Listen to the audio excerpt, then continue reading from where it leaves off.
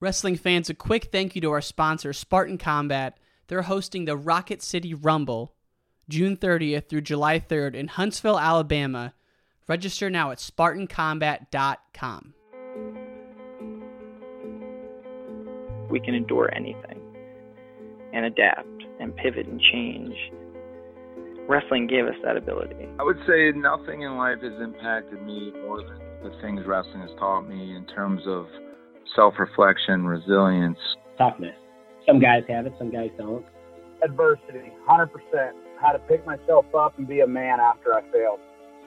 And everything that has shaped my life and where I'm at today would not be there without the values and basically the lessons I've learned through the sport of wrestling. For me, wrestling saved my life because it allowed me to focus and channel my energy. We're fortunate if you wrestled, because if you wrestled, natural talent helps, but it's 5% of the ingredient. It pales in comparison to heart and technique and effort. It humbled me, taught me humility. Nothing can humble you more than wrestling. I think it's the learning to adapt, right? You learn how to adapt, you learn how to solve problems. You know, if I look back at my time I spent wrestling, if it gave me one thing more than anything else, it's mental toughness. Ladies and gentlemen, welcome back to the Wrestling Changed My Life podcast, presented by Spartan Combat. This is your host, Ryan Warner. Our guest today is Richie Savage Lewis.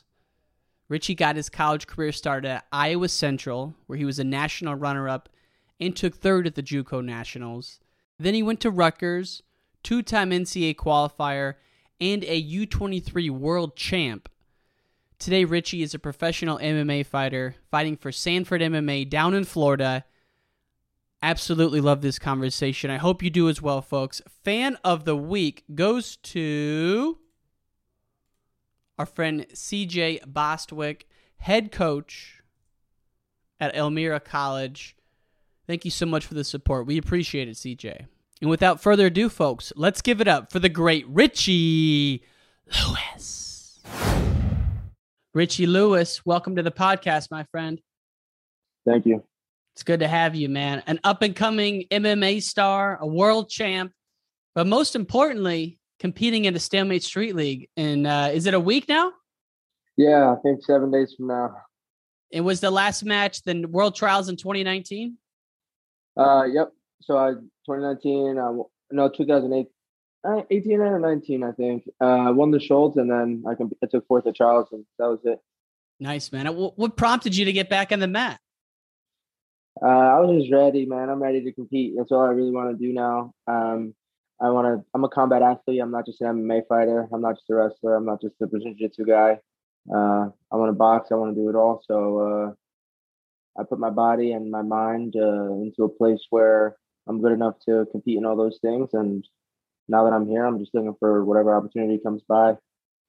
Yeah, and it's like I was reading an article that you went through like 300 some opponents before you got your last MMA fight. So like opponents for you are hard to come by in this world. Yeah, they're pretty hard to come by. We even offered up my purse to fight some guys last time, and we literally reached out to 300 guys.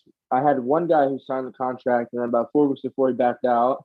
Then we had another guy come in, and then in the 2-week time frame, he backed out, and we had to literally reach out to 300 guys. And it was crazy. I mean, I didn't. My manager did. Right. But you're like, the crazy thing is that you skipped the amateurs, went right to pro, and you're still having those issues with only 3 fights under your belt. Yeah, no, not the last one, but the second one, I beat a pretty big prospect out of Extreme Couture. And I TKO'd him. And I think since I'm a wrestler, I'm not a wrestler that just grabs guys and sits on guys. Mm-hmm. I do a lot of damage to people's faces, and they're getting TKO'd, and they're getting dominated, and they're getting hurt. And I think people see that, and they don't want that to happen to them. Well, you've had this kind of aura about you that it's more than just wrestling. You're kind of a one-man promotional show, and you get people excited about matches, and that's why I loved watching you compete. And once you were at Rutgers, I'm like, man, what a perfect spot for you. But I love to hear about your story from Iowa Central because, coming out of Toms River, You were looking at some D1 schools, ultimately ended up out in Iowa Central. How did you end up way at Fort Dodge? Man, so I was a sophomore in college. In high school, and I used to look up to like Frankie Cagnina and the Gagans, and that's where they went to school. And I was an Apex guy, Damian Logan.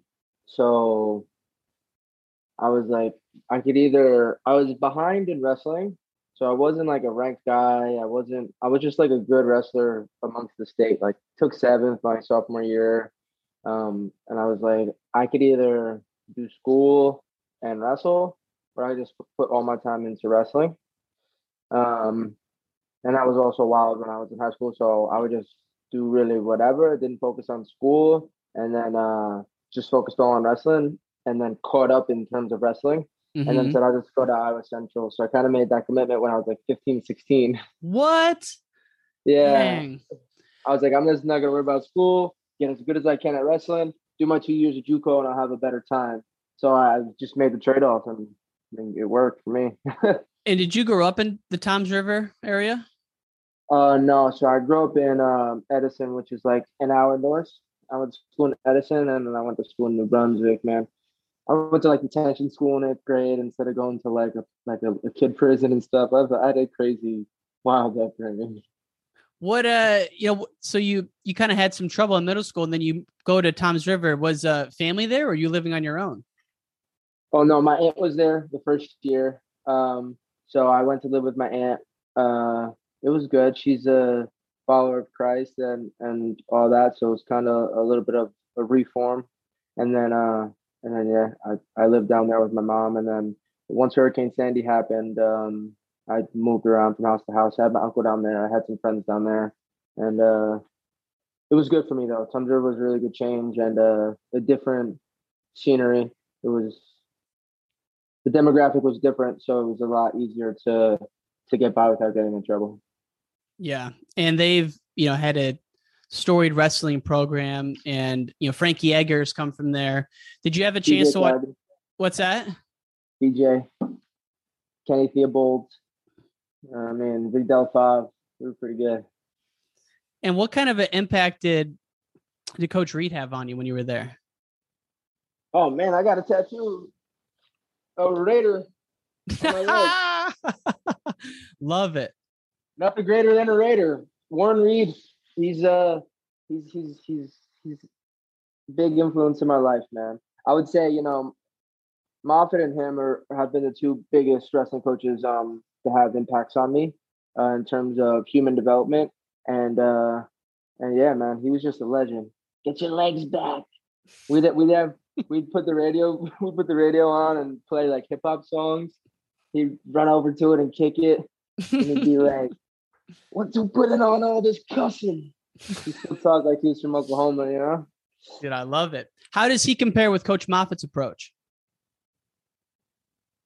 I think that both of them are very they're very calm. They're emotional, but they don't lead with their emotions. So like they're not reactive people. They're very, if they see something they don't like, they can choose whether they want to take action on it or not, whether it's worth it to take action on it or not. You kind of see them like think before they act. And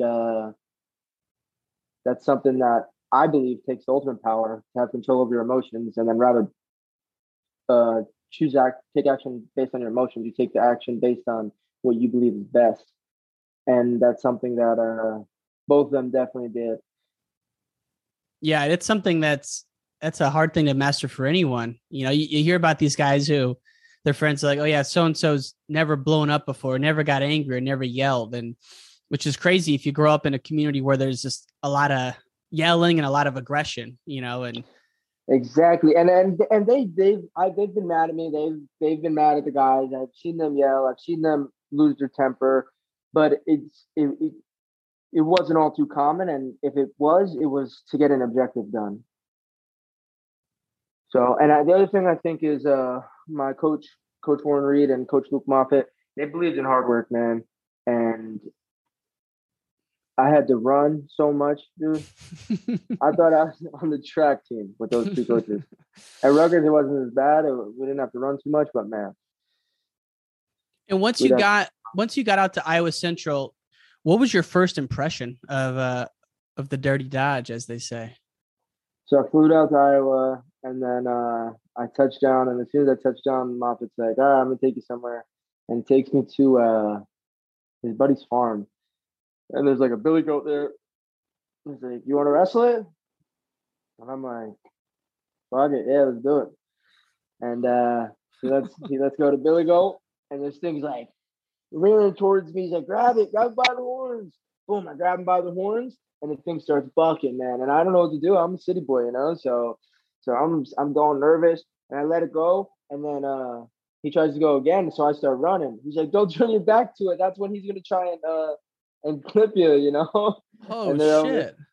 And they're laughing the whole time. And then yeah, I grabbed it one more time, and I was like, "All right, this thing out of my face." But he actually did that with a couple guys. And Pat Hunter, you remember Pat Hunter? Mm-hmm. There's a video out there somewhere. We could have a sponsor for it, of Pat Hunter with a helmet on, ramming him. Head to head. Head to head. So, like, how big is it go? I'm thinking, like, it come up to your hip, or is it bigger than that? Yeah, I'd say it's about 100. It was about 130 pounds down, 120 pounds. Damn. Bigger than a dog for sure. So things could go wrong if something happened. Like, it has the potential. Yeah, but that's the fun, man. That's the fun in wrestling. The fun of fighting is the danger. True. You know, that's right. Yeah. That's the excitement. So when you got out to your dorm and you're on campus, who were some of the teammates on that initial team? Ryan Niven, Pat Downey.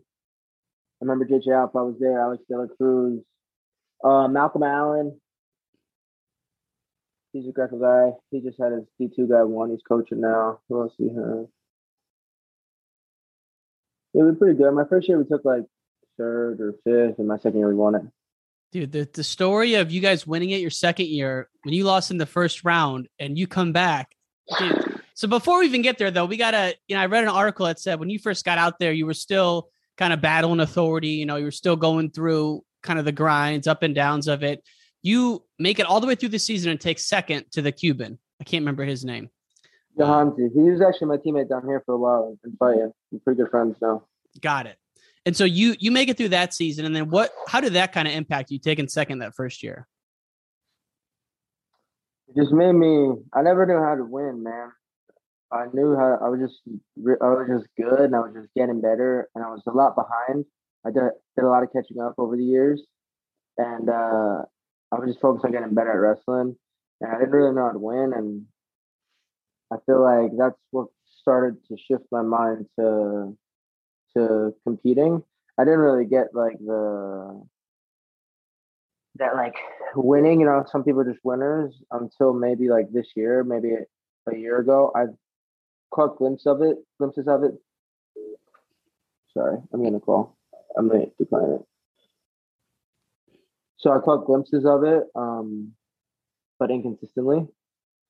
And I think that match was the catalyst for it, because I was always trying to prove it to other people that I could be one of the best in the country, one of the best in the world, that I earned to be a Division I guy, or I deserve to be a national champion, or I deserve to be a world champion, or whatever the case may be.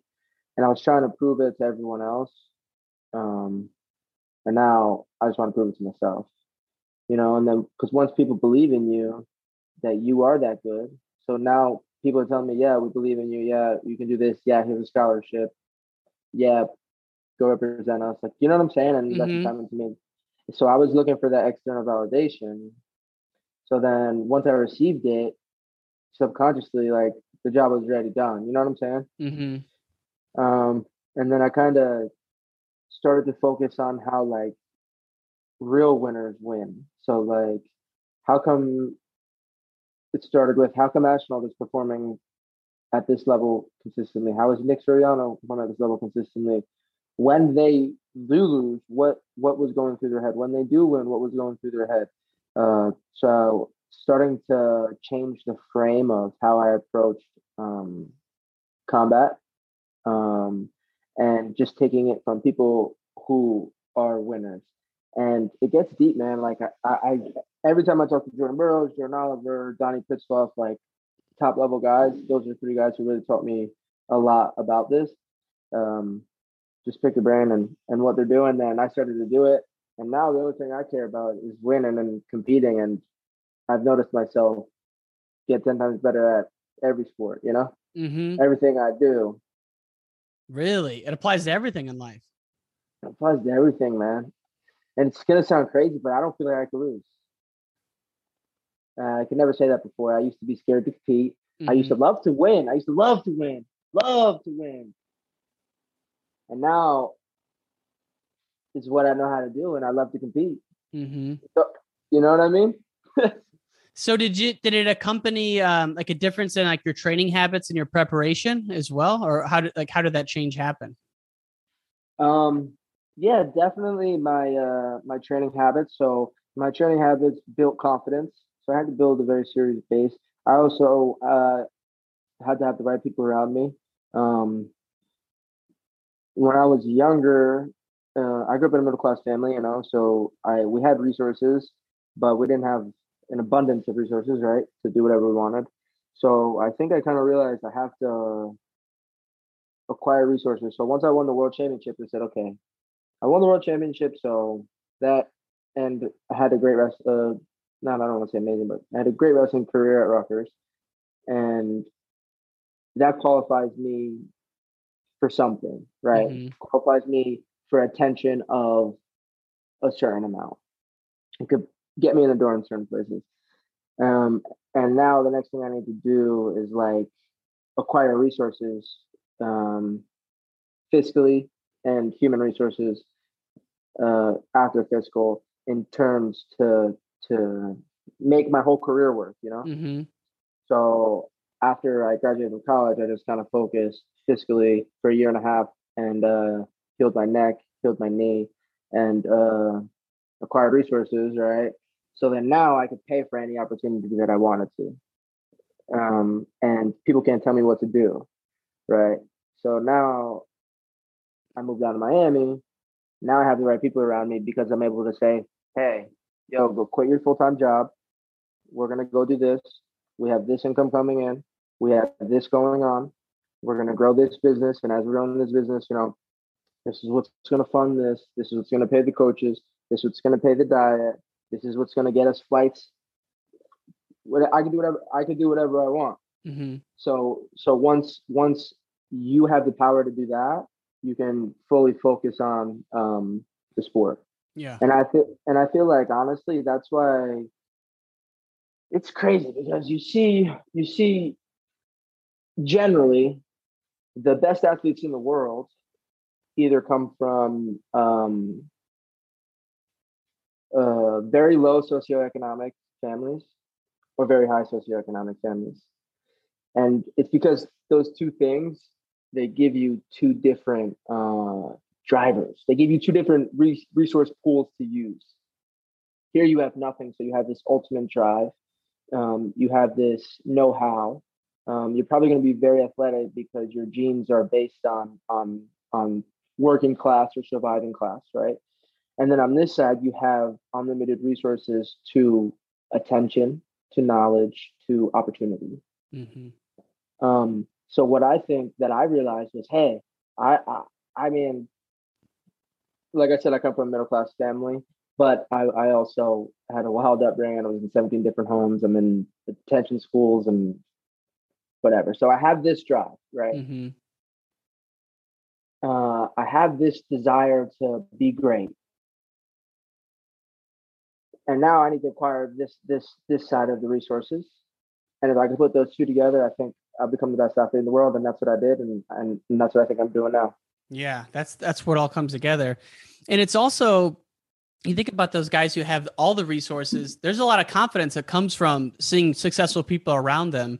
Whereas people who are in those lower socioeconomic places, they've never seen someone do the right thing consistently, you know? So it's such an impact. Yeah, I agree, man. I agree, and I've seen it, and I've seen guys become the best from both and lose it from both. I've seen the guys that can't transition from college. I've seen guys that can't transition to the next level. I've seen guys that are on huge winning streaks in MMA and fighting, boxing, whatever, and they lose it, and it's hard to get back, man. And I've studied all those guys, and it took a long time, and I think that's why I was scared to compete, because I didn't know all these things, and I did all the research, and now it's applying theory, and it feels fucking amazing. Yeah. It's liberating to see you living like that, and you're training, you're doing your thing, you're on the upswing right now. And if we go back to Iowa Central, so that first year, you're still kind of doing your thing, you get second, then you start getting the recognition, the belief. How did you, like, what changed for you during that second year when they say you became like a team leader and, like, you know, selfless versus selfish, that kind of stuff? I think it was just like paying my dues, you know. I'm a very hard worker. So I didn't think anybody really outworked me. And I think my voice was strong, but it was also a reason.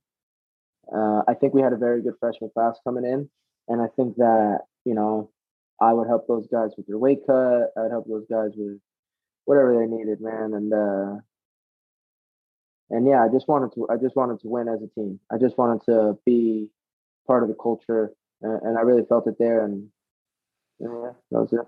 What happened at Nationals your sophomore year? I'm beating Ryan Coeckley.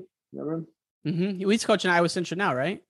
Yeah, I beat him during the year, majored him, and then I was beating him by like 12 points. And it's going to be a tight race between us and Clackamas. So my coach Malta wanted me to get bonus, and I was also extremely confident. And he ended up headlocking me and pinning me. And I was up by like 12 or 13. And now, yeah, I beat the Johansi, who beat me in the finals 3 times. And then in the finals was Eleazar, and he was my teammate. And I mean, those guys that, like, they're my friends and everything now, but that's like a pin or a tech for me, you know? So it sucks. And that's also when I learned about the winning thing, and can I be a winner? Do I have this in me? Like, you know, you just do a bunch of self-reflection and you realize who you are. Like, without those losses, like, I wouldn't be in the position I am. I never in my life thought I'd be, like you said, it's liberating to see. It's liberating to feel like this. And in my life, I really never thought I felt like this, would ever feel like this. Well, and how close were you to throwing in the towel after that first round loss and just sliding out versus battling back for third like you did? Like, what was that conversation like? Oh, I think you already know. It wasn't good. It wasn't good, man. It wasn't good. I definitely have dealt with depression, and I just was really depressed, man, at that point, because I wanted to win so bad, and I wanted to prove to everyone and myself that, like, I can do it, and it just was super demoralizing, man. And I definitely wanted to quit, and I came back and did it for my team and got third, you know. Luke Moffett told me, he's like, you know, you got to get the next best thing. Sometimes in life you don't always get what you want, and I feel like it's a big reason why I am the way I am today. More of a reason than losing. And you know what I mean? The fact that I came back and took third when I didn't want to. And the thing that fucking sucks is that, like, I've beaten probably like 20, 30, 40 Division I All-Americans. I've beaten national finalists. I don't know. I may be a couple of national champions. I'm not sure though on that one. And I never was an All-American. And so, like, to me, in my mind, winning a junior college national title is fairly easy to do. There's been a lot of people that I'm 10 times better than that have won junior college national titles. There's been people that I'm better than that have won national titles and are multiple time All-Americans. Because I know, because I've actually teched multiple of them. And yeah, so it sucks that I didn't do it, but it's because I wasn't a winner yet. And, like, I know I keep bringing that concept up, but, like, without putting all that work in to get this good, and then those losses, I wouldn't understand it. And I feel like I was only on a high level for what, a year, my senior year, when I was ranked, I was ranked 2 behind Nolf because I had beaten Berger before for the trials, and I beat him like 5 times before that. And so he was ranked 3rd, and then I'm only on that level for how long? From 2017 November until World Team Trials 2018. That's the only time I was ever competing at a high level. Right. Yeah. It goes fast because you won the Worlds in 2017. 2017 December. That was fall. Yeah. So November to the next year was the only time that I was really considered a high level wrestler. And I just had to learn how to win. And then I learned how to win, and I then I learned how to do it consistently. So you're going to see a whole different evolution of Richie Lewis. A lot of people don't really know that. They just see who's this guy saying this, who's this guy saying that. Bro, I've been at a good form for one year that people have seen competition wise. Mm-hmm. And now I took a break, trained MMA, did all these things, took all these lessons. Now I've been competing MMA for 1 year. I've only competed MMA for 1 year. I've trained for about 2 years, but now you're seeing a different animal come out. So you've only seen me compete for 2 years, man, at this level. Best is yet to come then, no doubt. Exactly. And the kids are walking promo. That's the best part, man. Like, even if you were as good talent-wise without the hype behind it, it's half the butter, So like that's half the battle, bro. And guess what? These other dudes, they've been competing on a high level for 10 years, 5 years, winning national titles at Fargo with my ass in the stands. Ian Miller, when I was a junior, won his first university title. When I was a junior in high school, taking 5th in the state of New Jersey.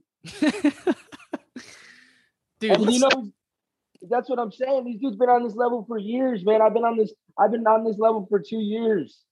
And look what I'm doing, man. Wait 5 years on. Ceiling's way higher because those guys may already be at their full potential. Not only that, but look how much attention that I can garnish in a very short period of time. Right. Winning a few tournaments, the Dave Schultz and the U23s. Dude, so let's talk about 2 tournaments. Come on. And now I'm here for fucking winning all the time. It's game over, man. Dude, it's crazy to say that someone as accomplished as you think of yourself as only winning 2 tournaments, when in reality you've probably won a lot, but like those are the only ones you put on your level that you consider titles. That's it. Wow. So you're wrestling Ian Miller at the Stalemate Street League next week. It was supposed to be Marinelli. What happened there, man? Marinelli's you know what? I wasn't going to talk shit on Marinelli, but I'll talk shit on Tom Brands instead. Okay. So was this agreed to ahead of time, though? Like you and Marinelli agreed to wrestle, done deal. Yeah, because I wouldn't have put out the promotion if it wasn't agreed to. Okay. And Alex was pretty much ready to go and ready to wrestle. Well, he made the agreement. Everything was done. And then Tom thinking that we're conspiring to beat him in a short period of time and I have the advantage and it's 5 minutes and they want more time and more weight. And I'm like, bro, I haven't wrestled in 3.5 years. I'm coming to fucking Iowa. We're getting paid to wrestle. What's the problem? You know what I mean? Mm-hmm. It's like it's at 170 pounds and you want more weight. Okay, I'll go. El Marino doesn't have to weigh in. I don't care. I weighed the other day 166.8. That's why I put the video out. And Tom was like, yeah, everything's on Richie's terms. Yeah, no shit, because I'm a businessman. I know how to negotiate. Of course, things are gonna be on my terms. I said, but you made the agreement. But you know what? I don't care. I just want to wrestle. We could both make a little money. We could both have a good time. I think it's beneficial for me, win or lose. So whatever rules that you want, we could do. Unlimited weight class, unlimited time. Let's do it, dog. Let's do it, because I know if it goes to unlimited time, it starts pulling on my head too hard. I might throw him with a couple of weeks. So I was hoping they would agree to that one. Well, it's like you said, though. I mean, you haven't been. I know you've been wrestling for training, but not like college wrestling. He's coming off a season, so I don't see how it could be advantage one way or the other in that sense. And I compete at 155 pounds. That's right. Oh yeah, you fight, man. So when you won that world title, what was that, 55-ish? 54. Yeah. Dude, I thought you'd never see that weight again, man. Seeing how sucked down you were, but it's just crazy to see how much you've changed your diet and your discipline. Because that's your that's your fighting weight, right? 155. Yeah, 155 is my fighting weight. I'm a big boy. Dude, how big were you the day after that weigh-in at the at Poland for the Worlds? 172, 173 in one day. Wow. Yeah. And you don't even get that big now because, like you said, when you were kind of goading Marinelli, you stepped on the scale 166. So you've leaned out quite a bit. Yeah, that's because I have a fight coming up though. I normally am around like 176. Got it. Yeah. So going back to stammates, you hear that it's off, and then are you thinking the whole thing's off, or you knew there'd be someone to step in? I'm like, bro, I already set up a clinic in Iowa. Like, I'm trying to get paid, bro. Like, you know what I mean? I'm like, above all else, like, I'm 27 years old, like, I run businesses, I fight, but I'm not in the UFC yet, And honestly, we're getting paid good money to do that. Like, on that weekend, I was making 10 figures off of wrestling. Wow. I mean, sorry, not 10 figures, but 5 figures. Right. 10,000. Yeah. Doing 2 clinics, the match. You know what I'm saying? So it's like, that's fucking wrestling, bro. Just like, it's easy, Mm-hmm. So I really wanted to make sure that I got that done and then kind of put my grips back in the sport a little bit, Mm-hmm. Well, it's cool that you hustle like that, where you put together a couple clinics, and it's not just the wrestling. You're doing a lot, giving back at the clinics, building a business. So it's awesome. Why did you stop wrestling? Money wise? Yeah, there's no fucking money in it, dude. Yeah. And why am I gonna do? Wrestling is harder than MMA. Clip this. I do MMA because I can make more money a lot easier than I can win in wrestling. Mm-hmm. Wrestling is harder than MMA. The training, the matches. The only thing that's harder than MMA is the 15 minutes that you fight for, and you only do it 3-4 times a year. Mm-hmm. And once you're at the highest level, you only do it twice, and you get paid millions to do it. It's a beautiful thing, man. I'm so excited that MMA's gotten as big as it has, and obviously the wrestler pipeline's insane. So Ian Miller steps in. You're wrestling him. I almost said fighting. You're wrestling him, and then going back to your main career, the fighting game. Are you down in Florida? Are you at Sanford, or are you? Where are you at these Sanford. days? You are. I'm with Greg Jones, Kami Berzini, who used to coach at Okie State, but yeah, those are my 2 wrestling coaches, Kami and Greg Jones, and then Mitch McKee's here, Logan Storley. Mikey Blokus actually just came down the other day. I was training with him. He just took 4th at the Open. Yeah, so and that facility's massive, right? Yeah, Barwiz. It's connected with Barwiz, who was the strength and conditioning coach at West Virginia, legend guy, and then Sanford Medical. So yeah, and who's the striking coach? Henry Hoof. Henry Hoof, yeah, my strength coach. He's one of my strength coaches, and so is Dieter Navarro. Okay, he's an up and coming Cuban boxing coach. Got it. And so, what is like the day in the life look like for you when you're getting ready for a fight? Man, I wake up and then, I mean, I'm pretty lucky and blessed. Like I have there's like no other word to put on it. So it's kind of like everything on one side. This guy, his name's Jerry, and he's my friend, my best friend, my brother, my business partner, my coach, my handler, / manager. I have Paradigm Sports as Tim Simpson. Shout it out. He manages like kind of McGregor. He's got a sign. He's a great manager. I have a great team, but this guy Jerry, just make sure he devoted his whole life to make sure that we can accomplish our goals of our legacy of him being a coach and me being a world champion, and then further down that is building our business legacies for our family. So a day in the life looks like in the morning, I come pick him up or he'll come pick me up, talk about what we're doing for the day. And then literally it's 8 o'clock to 8 o'clock, from training to media to recovery to business to training again.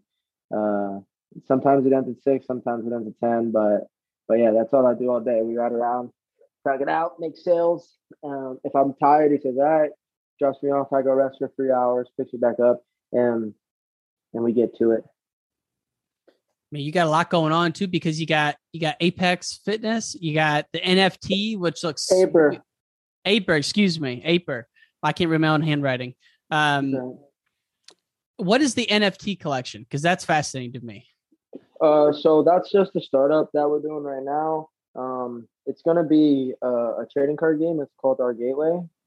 And basically, we're going to release the NFTs on the blockchain, and then you're going to be able to convert digital NFT, the NFTs into digital assets, and be able to play it in the game. And then it's an IO, so it's going to start off as a TCG game, but it's going to have a bunch of different iterations. So right now, we're like building out comic books. We have like 30 people like that are working for us. Actually, we're doing comic books. We're doing video games. We're going to be doing short clips and movies. You got to decide how everything gets released. It's kind of wild, man. We're signing athletes. We have like Olympians, world champions, social media influencers, like millions of followers signed to us. So it's pretty cool, man. And we're just getting an artist.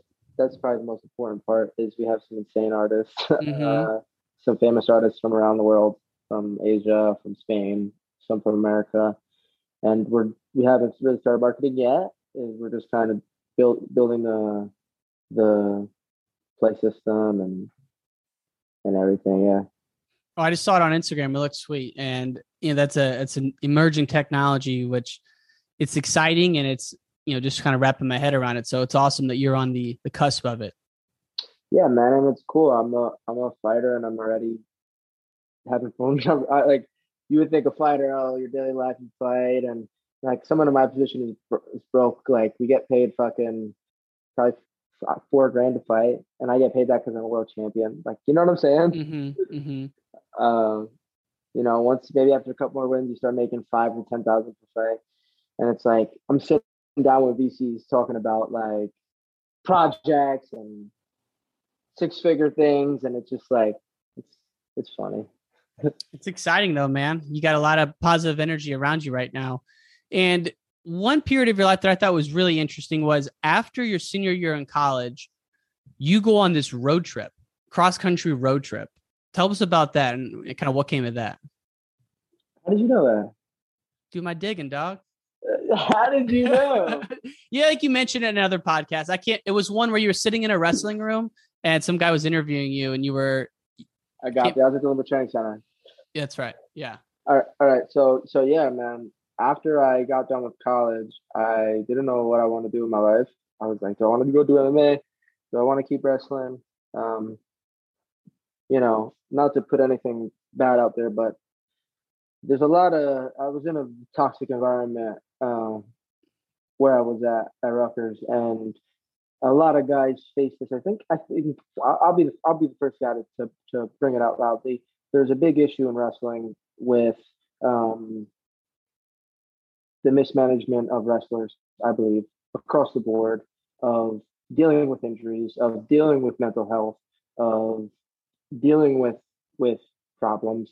It's win at all costs, but it's okay for what reward? And as athletes, we're supposed to sit down, we're supposed to lay down and love God, listen to what our teachers are saying, listen to what our coaches are saying, and not have our own fucking opinions. And when you come across a guy like me who doesn't give a fuck, of course I love God, But besides that, I don't give a fuck what you got to say. If it ain't the best thing for me, then I ain't fucking doing it for you. And if you want something from me, I'm going to give it to you. But these they have to be transactional. Quid pro quo. And they have to be mutually beneficial. And that's a huge thing in wrestling, is that they've been able to own these athletes for a long time because It's about hard work. It's about drive. It's about putting your nose down and grinding.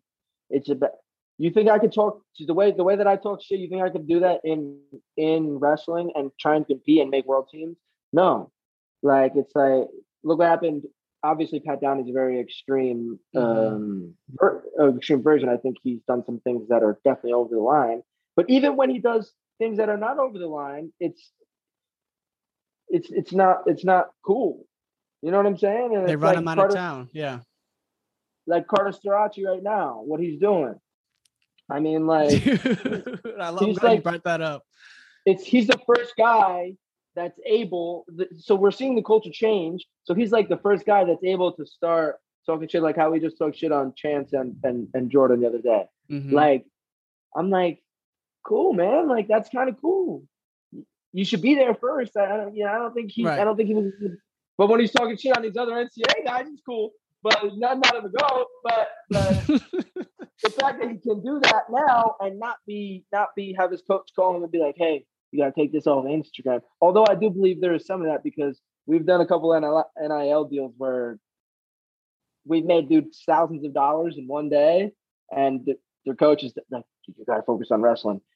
You got to focus on wrestling. And if you see my Instagram, you'll see, obviously know who I'm talking about, but I made this dude $3,000-$4,000 one day off of clothing.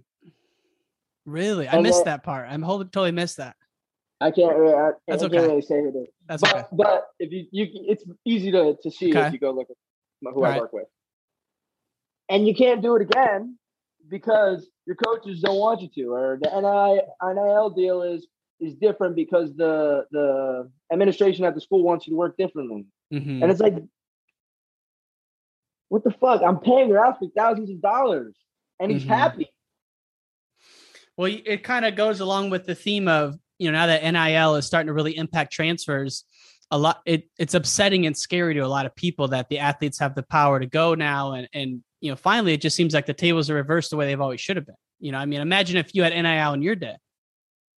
I could only imagine, because that's a big reason I went to Rutgers, because the best thing that happened at Rutgers was its fan base, and what that has done for me, because I'm wrestling every weekend in front of 3,000 to 7,000 people, right? Every week, twice a week, in one of the best arenas in college sports, in Iraq, in New Jersey, where people are rowdy and people are in your face and people are screaming and there's pressure and there's smoke and there's media. And you're Mr. New Jersey. And your athletic director is sitting right there. You know what I mean? Yeah.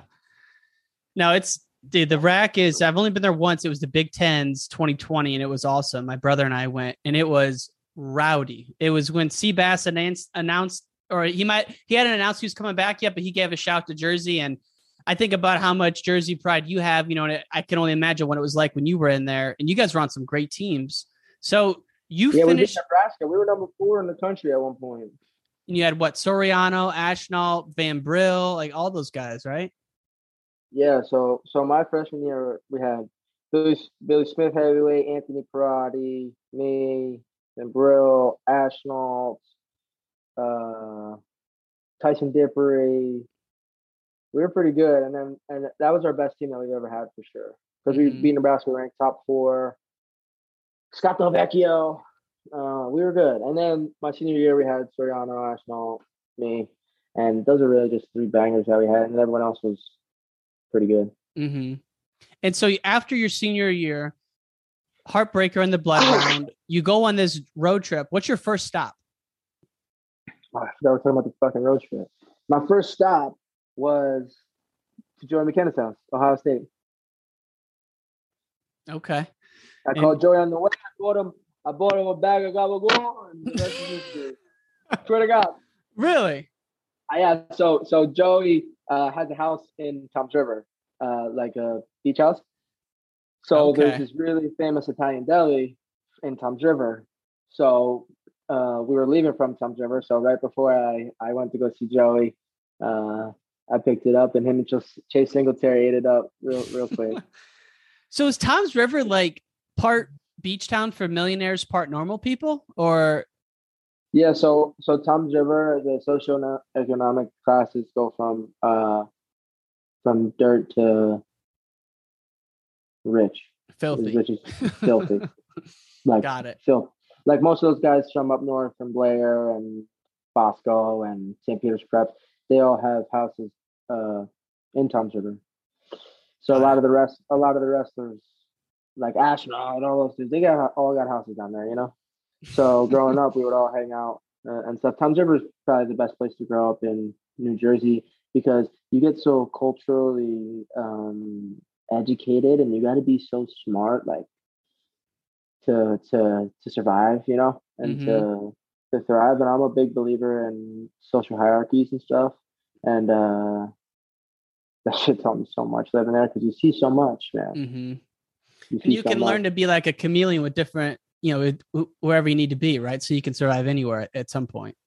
Hey, like for a great example, I knew like on your podcast, you're a nice guy, so we're not going to be talking trash and we're not going to be cussing. And, but you get on with Zeb Miller, I'm going to be screaming and loud, and you know, and you got to learn those things. And growing up in New Jersey and growing up in like a city-ish type area with seeing a lot, you got to know how to do those things. Absolutely. Yeah. No, I saw that interview with Zeb. I love Zeb, by the way. He's the man. He's always been the GOAT, man. He's a the good best guy. So you stop at Ohio State, and are you on this trip? I guess what I'm trying to get at is, what are you looking for on this trip? Are you trying to find out where you want to do an RTC? Are you trying to find out if you want to go MMA? Or are you just trying to find out kind of what your direction is? Yeah, I was just trying to find out what RTC I wanted to go to and what my direction was. I was pretty committed to the 2020 Olympics. I felt like I was good enough to wrestle with those guys and beat them. I just wanted to figure out what the right place was for me to do that at. And I ended up getting hurt. Like I was hurt for the whole season. My senior year when I came back from the Worlds, and I had to kind of wrestle through it. That's part of the reason I said the thing about Rutgers that I did. And then yeah, once I got hurt, I was like, I won the Schultz. I took fourth at the trials. I wasn't really training. I was training like twice a week. And I was like, man, I know I'm fucking good, but I'm not going to beat Burroughs with a bum neck and a bum knee. That's 2 out of 3 after beating Kyle Dake. And if I can, but am I willing to dedicate my life towards that for the payoff? No. Okay. I'll wrestle for a year, do what I want, save up money, start my financial goals, start Brazilian Jiu-Jitsu, wrestle. That'll get me by, heal my injuries, grow financially, then we start fighting. And I took that route, and now I'm here. Dude, on the rise. I'm so glad you brought up jiu-jitsu, because that was the last thing I wanted to ask you about was, you know, you're at Renzo's in New York City, one of the biggest jiu-jitsu schools in the world.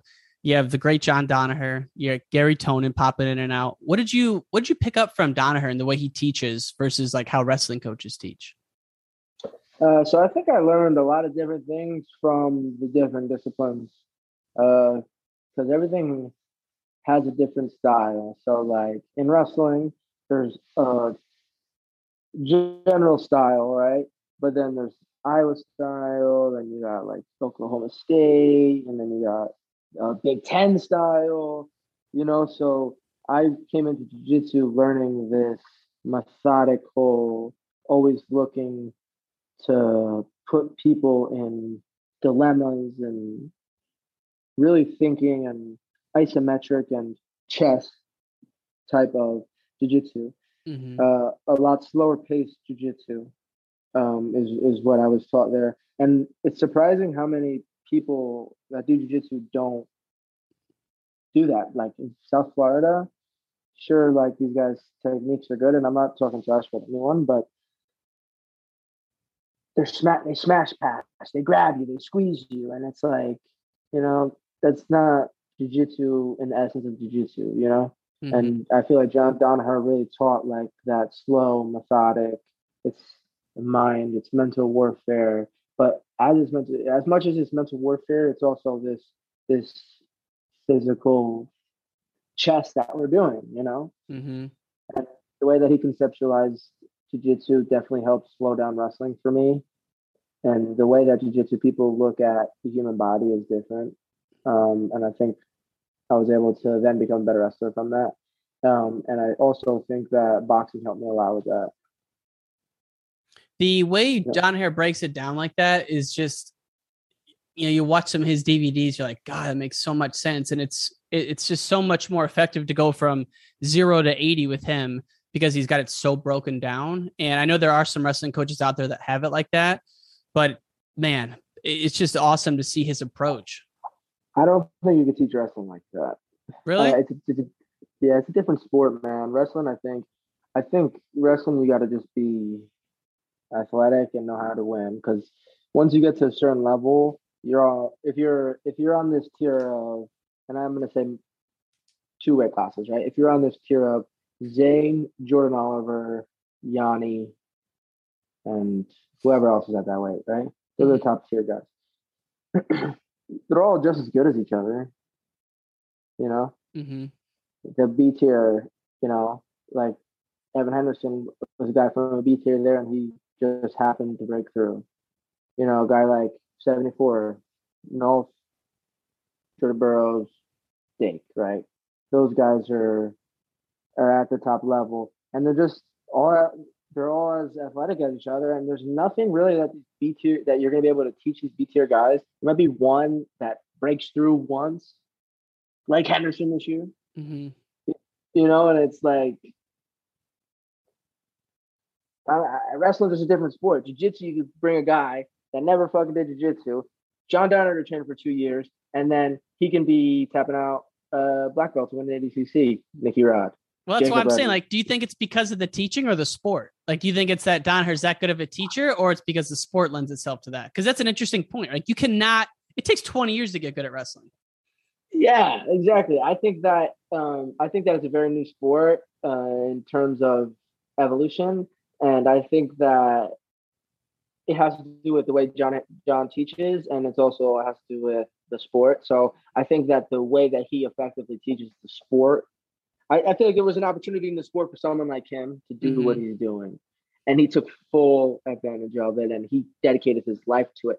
But he also dedicated 30 years of his life before now to understand the sport and come up with the cutting edge coaching style that he has, Mm-hmm. Yeah. It's, you only see the top of the mountain, but it's been years in the making, just building up for him. And now imagine this, that 30 years of work, and then he ended up being wrong about his opinion of the sport. He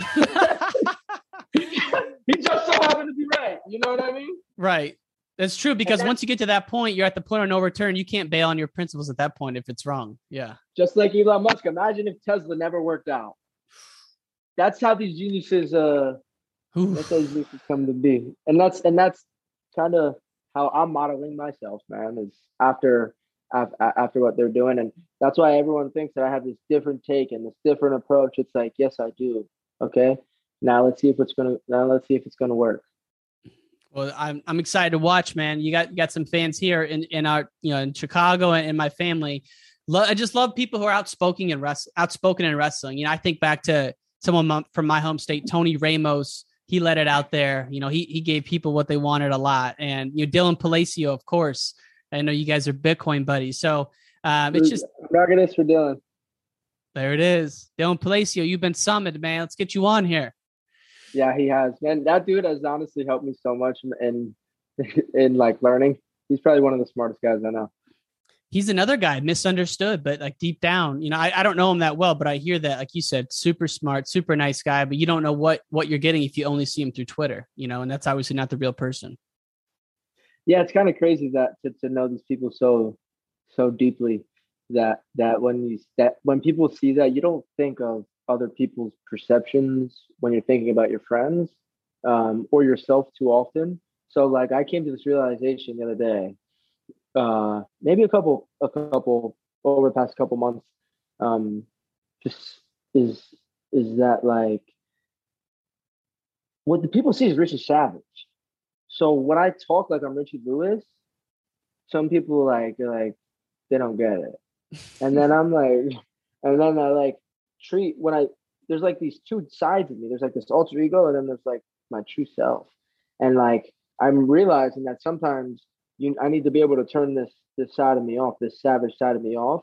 And some people, I think what they don't realize with me specifically is that it's kind of like also a game. So like sometimes when I cut promos or I'm saying certain things about people, yeah, the things that I'm saying might be true, and I'm not saying them to hurt anyone's feelings. You know, I'm saying them because it's part of my fucking job. And it's awesome. It's fun. I love talking shit to Bo Nickel. That's when you this whole interview. That's all I thought about.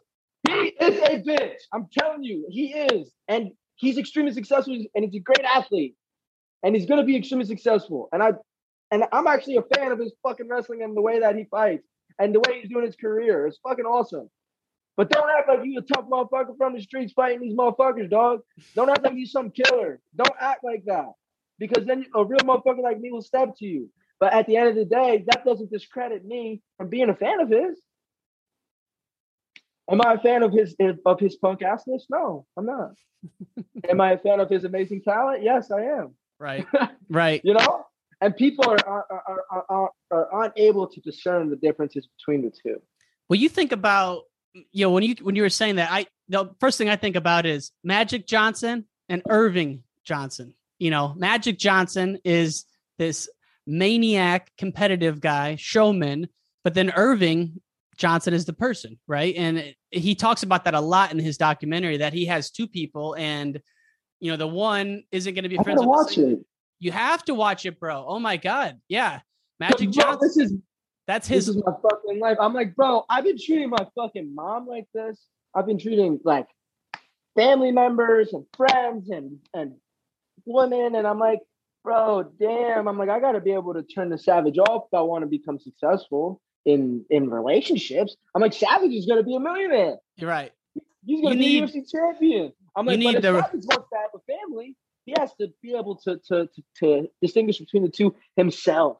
And then now it's been giving me the opportunity to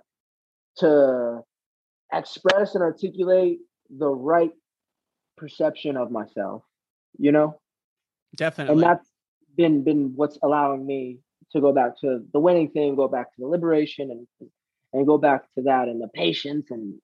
And now I see why Luke Moffett and Warren Reed are able to think before they act, you know? You got Rich Lewis, the family man. You got Richie Savage, the fucking killer, bro. Yeah, like I swear to God, Richie Lewis has zero concern for human life. Richie Savage has zero concern for human life. When I step in the cage, I'm willing to die and I'm willing to kill you, and I really don't care about any consequences. When it comes to business, I'm cutthroat. I don't care if you're my best friend. I don't care if it's my family. I don't care who you are, right? But Richie Lewis has so much empathy. Richie Savage almost made to defend this insecure, caring, empathetic person. You know what I mean? Mm-hmm. And now I'm actually starting to feel comfortable showing that other side of myself. You know what I mean? Definitely. No, I'm telling you, bro, you got to watch this documentary because it talks just about that for like 20 minutes. Because after he lost the Magic to Larry Bird, and he was just heartbroken, his heart was ripped out, all the press is shitting on him. And then you start to see Irving Johnson, the guy who like actually is vulnerable and does care and does get the press, but you would never see that if you just watched the Magic part, you know, which is the outer shell. So yeah, it reminds me a lot of that. And I feel like a lot of people like you said, I'm a walking promotion, right? A lot of people can only see inside of their box. So a lot of the fans, let's say, that hate, they say you can't do something because they can't do it. So they place their limitations on you because of course that they can't do it. They don't know how. You know what I mean? So they place limitations on you, what they see as possible. They're like their scope of reality, right? Mm-hmm. They place their scope of reality on you. And I feel like a big thing that I'm doing and why I'm very good promotionally and why I have a cultish type following and it's growing is because the people that are following me are people who are able to discern the two, break through both, see the ego, and then see the true self of really what I'm doing. And I feel like for some people that's liberating because they can't do that, and they want to. And yeah, if I could be the catalyst for anything, it would be that. I love it, man. I love it. Last question for you, Richie Savage, Richie Lewis, however you want to answer. This podcast is called Wrestling Changed My Life. Wrestling's a big part of who you are, but how is it, how's it kind of shaping and impacting your day-to-day now, would you say the most? Like, how has it changed my life, or how is it, or right now? Either way. Man, it changed my life because I grew up hustling, and I grew up doing a lot of fucked up shit, and it just kept me on the just as narrow as I needed to be to stay out of trouble, or get my head too deep into the streets. So I think that's how it changed my life, and I wouldn't be here without it, to be honest. And how it's affecting me right now is it's given me abundant opportunities, and wrestling is the best base for what I'm doing. And without my wrestling career, I wouldn't be a half. I'd be a shell of who I am in what I'm doing, both business and in MMA. Awesome, man. And this all goes without saying that your pops was a legendary basketball coach, and yet you still become a wrestler. It's like unbelievable, the journey. Yeah, it's because I was a fighter, man. I would go on the basketball court and someone sweat the ball, didn't like it. They'd say, "Oh, you fouled him." I'd be like, I'd start talking to the ref. Trying to fight the dude. I was nuts, bro. Dude, when you're the world champ and they do a documentary on you, I can't wait to see that footage of you fighting a basketball ref as a middle schooler or something. We got it. Oh no, yeah. I'm talking about 6th grade, 5th grade. I was at that age. That's not even bullshit. That's real. Yeah. Wow, dude, that's crazy. I had to play football first, and then, dude. So I was a wrestler. I played basketball for a little bit, and then I was getting into fights and too physical, and then they were like, "All right, go play football." So I went to play football, and I was pretty good. And you know who my coach was? Scott Goodell? Scott Winston's dad. Okay. Was my coach in Edison, New Jersey. And Scotty Winston was a couple years older than me, and he was just like, "Yeah, you should be a wrestler, you want him to be a professional athlete. He's probably not going to be a football player. He's too small. Let's get him wrestling." And here you are, man, on the climb up. Thank you so much for taking the time, Richie. It's been great to chat with you, my friend. Yes, sir. You're the man. I appreciate your time. Thanks for listening to Wrestling Changed My Life. This episode was presented by Spartan Combat. Register for the Rocket City Rumble, taking place June 30th through July 3rd in Huntsville, Alabama at SpartanCombat.com. To watch the full video episode, go to YouTube and search Wrestling Changed My Life. That's it. We'll see you next time on the Wrestling Changed My Life podcast.